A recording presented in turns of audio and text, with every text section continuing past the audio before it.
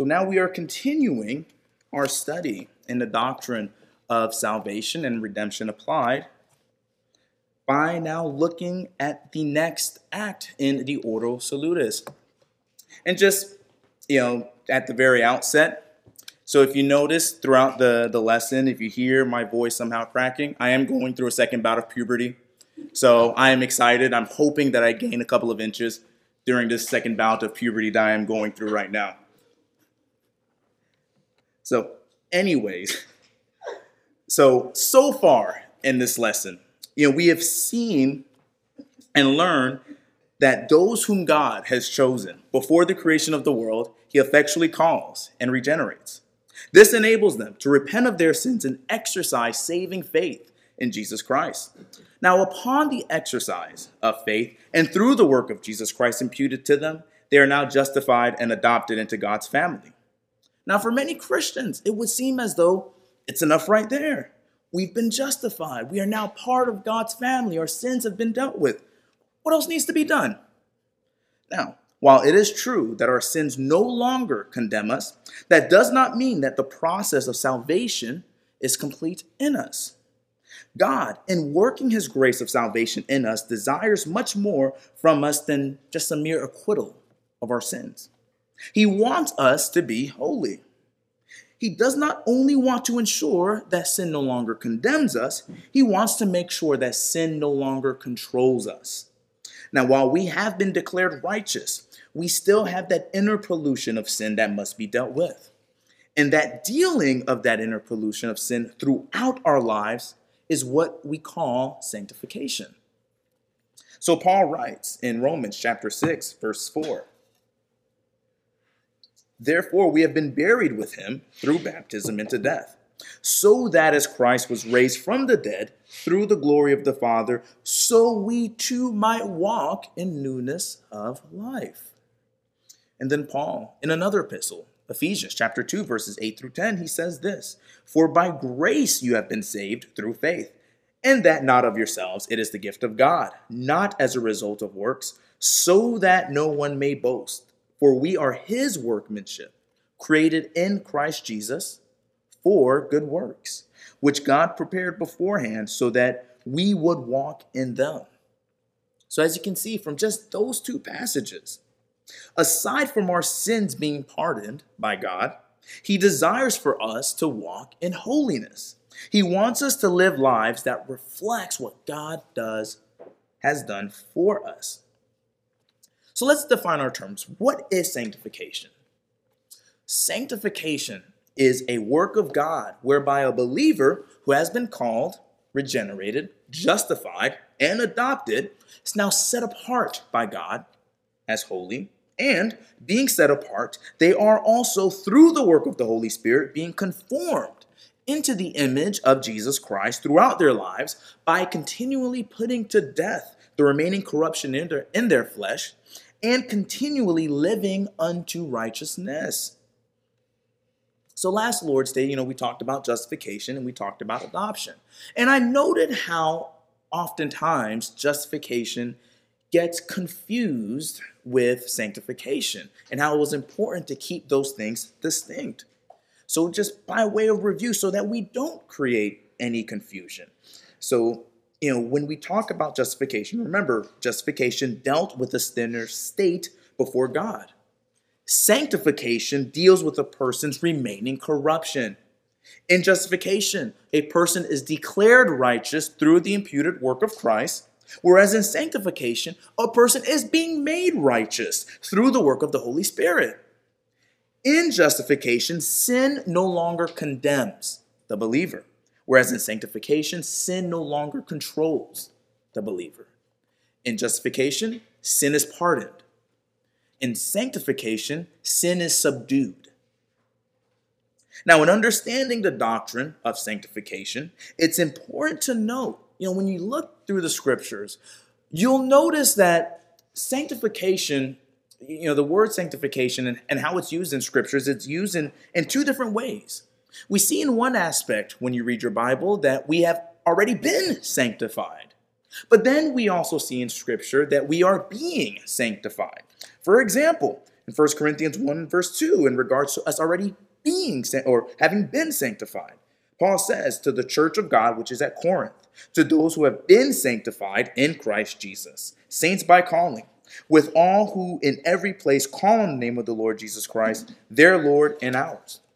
And then 1 Corinthians chapter 6, verse 11, or starting in verse 9 through 11.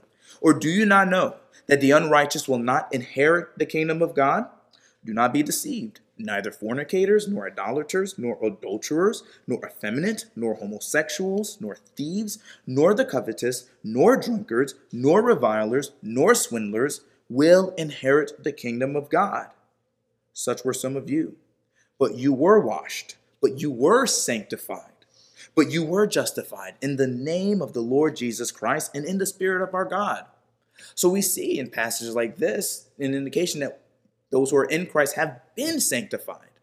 But then we also see in scriptures other passages that tell us that we are being sanctified or in the process of sanctification. 1 Thessalonians 4 verse 3, for example, for this is the will of God, your sanctification. He is talking to Christians. In that same epistle, in chapter 5 verse 23, now may the God of peace himself sanctify you entirely. And may your spirit and soul and body be preserved complete, without blame at the coming of our Lord Jesus Christ. And then the author of Hebrews says in Hebrews 12, verse 14, pursue peace with all men and the sanctification without which no one will see the Lord. So we see both of these distinctions clearly in Scripture. And being that the Scriptures give us this distinction, we are to understand sanctification in two different aspects. In one aspect, sanctification is definitive. In another aspect, sanctification is progressive. So let's talk about both of these aspects. First, definitive sanctification. In definitive sanctification, God sets apart the believer as holy. The believer was once in the world, and then God called them, regenerated them, justified, and adopted them into his family. In doing all of these acts, the believer is now distinguished from the rest of the world. God has set them apart as distinct. They are now considered holy. Now, in being set apart in this manner, that does not mean, especially when we say that they're holy, that they are perfected and pure. No, they are rather set apart. They are distinct. There is still that remaining corruption of sin that has to be subdued. That being said, the Christian is no longer under the dominion of sin. Sin is no longer its master, their master. The believer now has a new master, a better master. Romans chapter 6, we see in verses 20 through 22, Paul saying, for when you were slaves of sin, you were free in regard to righteousness. But what fruit were you getting at that time from the things of which you are now ashamed? For the end of those things is death. But now that you have been set free from sin and have become slaves of God, the fruit you get leads to sanctification, and its end, eternal life. So we have a new master, a better master, God. And being that we now have a new master, we also as Christians have a new title. We are now saints. A couple of examples. Romans 1 verse 7. To all who are beloved of God in Rome, called as saints. Ephesians 1 verse 1. Paul, an apostle of Christ Jesus, by the will of God, to the saints who are at Ephesus. See, unlike the Roman Catholic misconception of the title of saint or sainthood, any person who has been justified and adopted into God's family is a saint.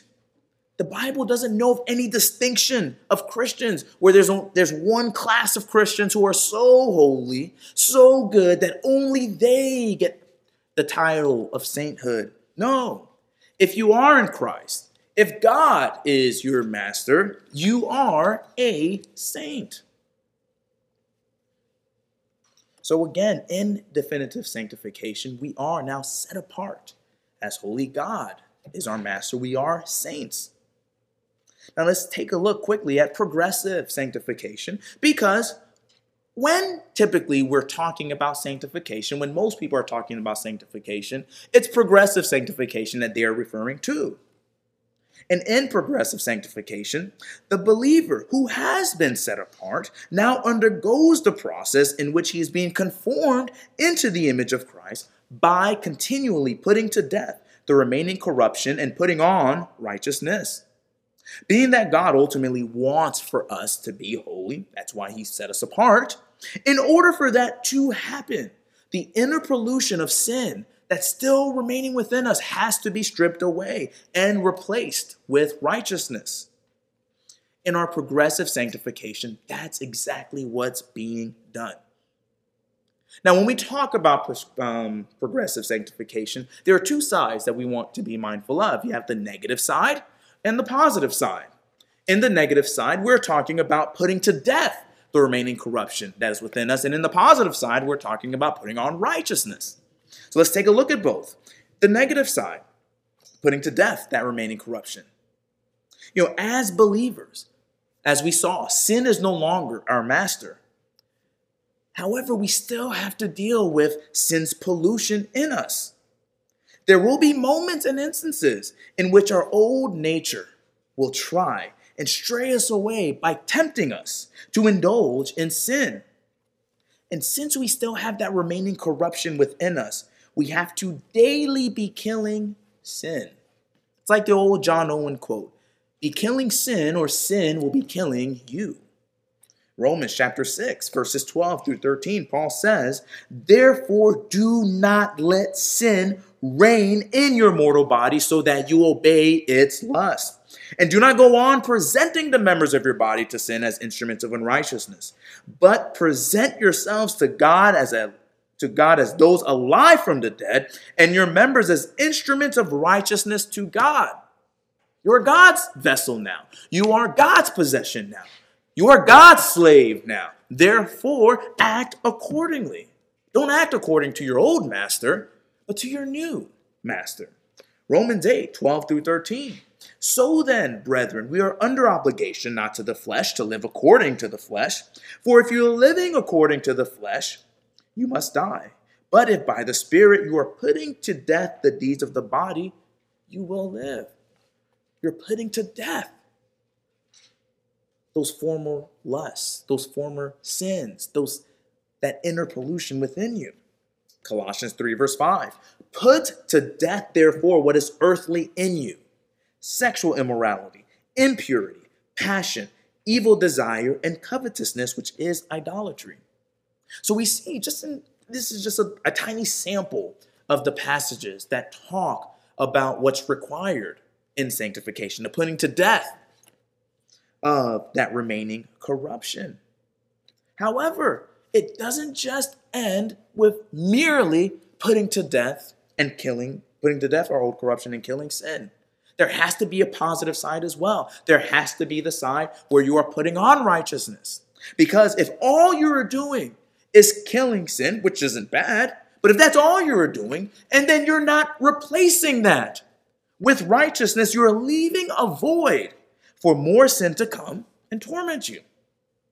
Therefore, along with putting to death the remaining sin, the remaining corruption within us, we must also be putting on righteousness. Now, how a believer does that is by pursuing holiness. 2 Corinthians 7, verse 1. "Therefore, having these promises, beloved, let us cleanse ourselves from all defilement of flesh and spirit." There goes that negative aspect. And then, perfecting holiness in the fear of God. And then we have Hebrews 12, verse 14, which I think I already read before, but I'll read again. Pursue peace with all men and the sanctification without which no one will see the Lord. So again, we see both aspects. I think another good passage is Philippians 4, verse 8, where Paul says, and I'm paraphrasing, but whatever is true, whatever is pure, whatever is good repute, to dwell on those things. So it's not that we just no longer dwell on that which is evil, but now we must dwell and think on that which is good. Both aspects are necessary. the putting off and the putting on as well, the pursuing of holiness along with the killing of sin. Now, in this pursuit of holiness that all believers are called to, there will be up days and down days. Some days, to give an example, some days you will be like Mike Tyson in his prime when it comes to sin, just pummeling every instance of temptation that comes your way. Other times, you'll be like Mike Tyson towards the end of his prime, where you're not getting a lot of wins. But with that, your progression, whether you have your up days or down days, over time, that progression will be positive. While it may be imperfect in this life, you will grow more and more victorious over time. Our Confession of Faith has a chapter on sanctification, chapter 13. And listen to what it says in sections 2 and 3. They write, "This sanctification is throughout, in the whole man, yet imperfect in this life. There abiding still some remnants of corruption in every part, whence ariseth a continual and irreconcilable war. The flesh lusting against the spirit, and the spirit against the flesh. In which war, although the remaining corruption for a time may much prevail, yet through the continual supply of strength from the sanctifying Spirit of Christ, the regenerate part doth overcome. And so the saints grow in grace, perfecting holiness in the fear of God." So there may be some times, some moments in which sin may be victorious for a slight battle. But over time, the believer gets the victory. John tells us in 1 John 5, verse 4, "For whatever is born of God overcomes the world. And this is the victory that has overcome the world, our faith." Though we may lose some battles from day to day, we as Christians win the overall war against sin in our lives. Because God has given us His Spirit, we are supplied by the Spirit's strength to overcome our flesh. This is why we are called to walk by the Spirit. Remember, Paul says in Galatians 5, verses 16 through 17, "But I say, walk by the Spirit, and you will not carry out the desire of the flesh. For the flesh sets its desire against the Spirit, and the Spirit against the flesh. For these are in opposition to one another, so that you may not do the things that you please."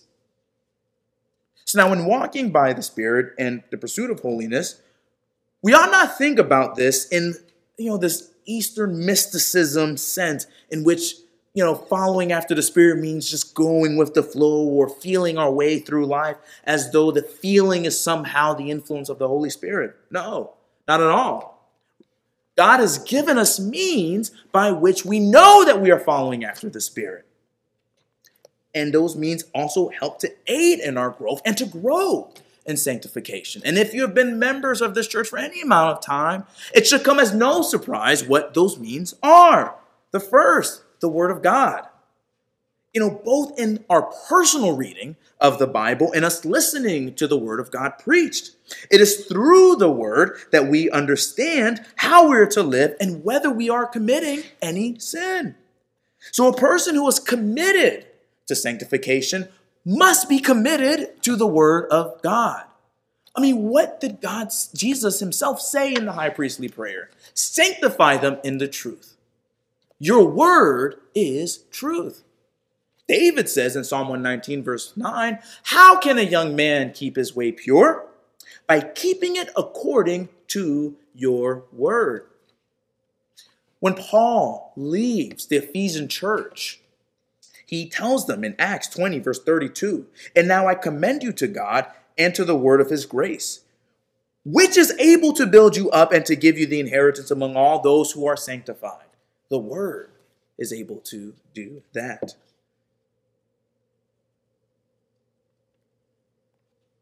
Along with the scriptures, we also have prayer.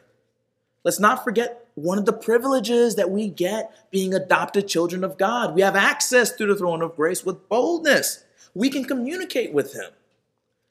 Well, that communication by means of prayer is vital, especially when you're dealing with sin, when you're dealing with temptation.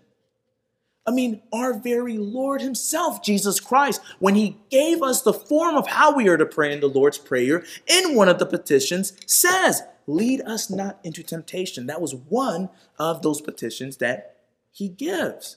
So we have prayer also to aid in our sanctification.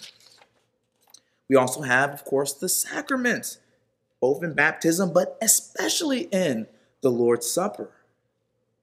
I mean, we say this each and every Lord's Day, but I want you to really think about this. Remember what you ought to be doing in preparation for the Lord's Supper. You're supposed to be examining your lives for any sinful patterns in order to repent of them. Remember what you ought to be doing as you're partaking of the Lord's Supper. You ought to be contemplating the work of Christ and confessing your need for him alone for your salvation. Remember what you ought to be doing after you partake of the Lord's Supper.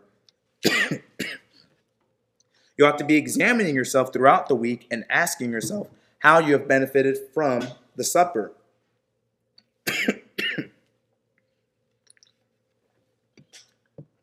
Excuse me. I don't have COVID, by the way, so we're all good here. If you did benefit, you are to strive to continue to walk in holiness and to keep an eye for any relapses. If you did not benefit, you are to examine yourself to see if there are any lingering sins that need to be repented of. This constant examining of yourselves week after week helps to ensure that you're not falling into any temptation and therefore ensures that you're growing in holiness. And the last means, and an often ignored or forgotten means or aid, and that's the fellowshipping of the saints. I mean, listen to what the author of Hebrews says in Hebrews 10, verses 23 to 25. He says, let us hold fast the confession of our hope without wavering, for he who promised is faithful. And let us consider how to stimulate one another to love and good deeds, not forsaking our own assembling together, as is the habit of some, but encouraging one another, and all the more as you see the day drawing near. Being around other committed brothers and sisters is another great means to aid us in our growth and our sanctification. As Christians, we can encourage one another. If we see a brother or sister stumbling, we can go to them. We can lovingly talk to them. There's a reason why Solomon says in Proverbs that he who isolates himself seeks his own desire. Paul writes in Galatians 6, verse 1, brethren, even if anyone is caught in any trespass, you who are spiritual, restore such a one in the spirit of gentleness, each one looking to yourself so that you too will not be tempted.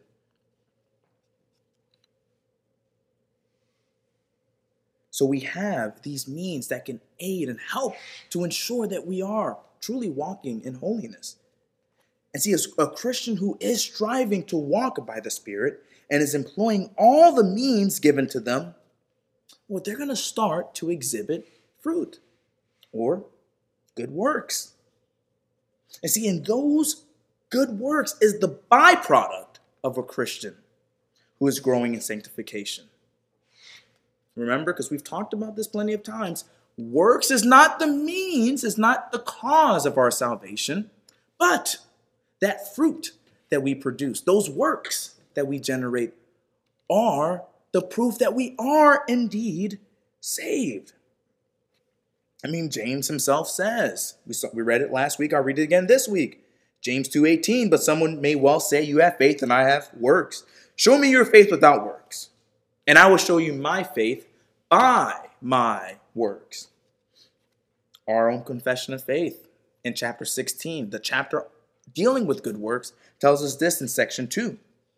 These good works, done in obedience to God's commandments, are the fruits and evidences of a true and lively faith. And by them, believers manifest their thankfulness, strengthen their assurance, edify their brethren, adorn the profession of the gospel, stop the mouths of the adversaries, and glorify God, whose workmanship they are, created in Christ Jesus thereunto, that having their fruit unto holiness, that they may have the end, eternal life. So again, those works, that fruit, that's not what justifies you.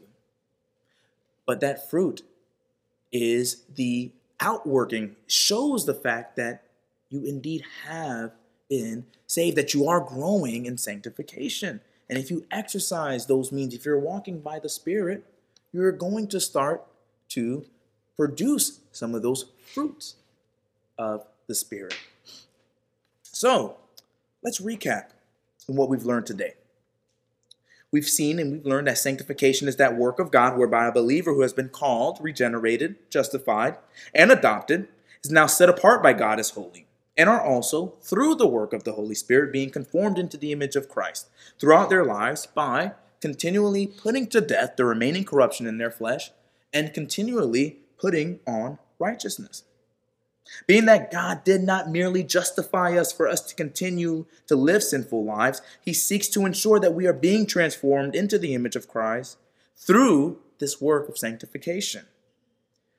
With us being given the Holy Spirit, we are empowered through him to grow in holiness. Along with the Holy Spirit, we have those divine means also given to us to aid in our sanctification, to ensure that we are walking by the Spirit, in the Word, in prayer, in the sacraments, and even in the church body itself. While we will not attain perfection in this life, we will grow in sanctification throughout our life. The ultimate end goal, of course, is our glorification. Now, while sanctification is conforming us into the image of Christ, we know that we are not quite complete with this Ordo Salutis, the order of salvation. There is still another act that goes on in conjunction with sanctification that we must discuss. And I'm talking about us as believers persevering in holiness. But this act, along with the final act, glorification, we're going to take a look at in our final lesson next Lord's Day.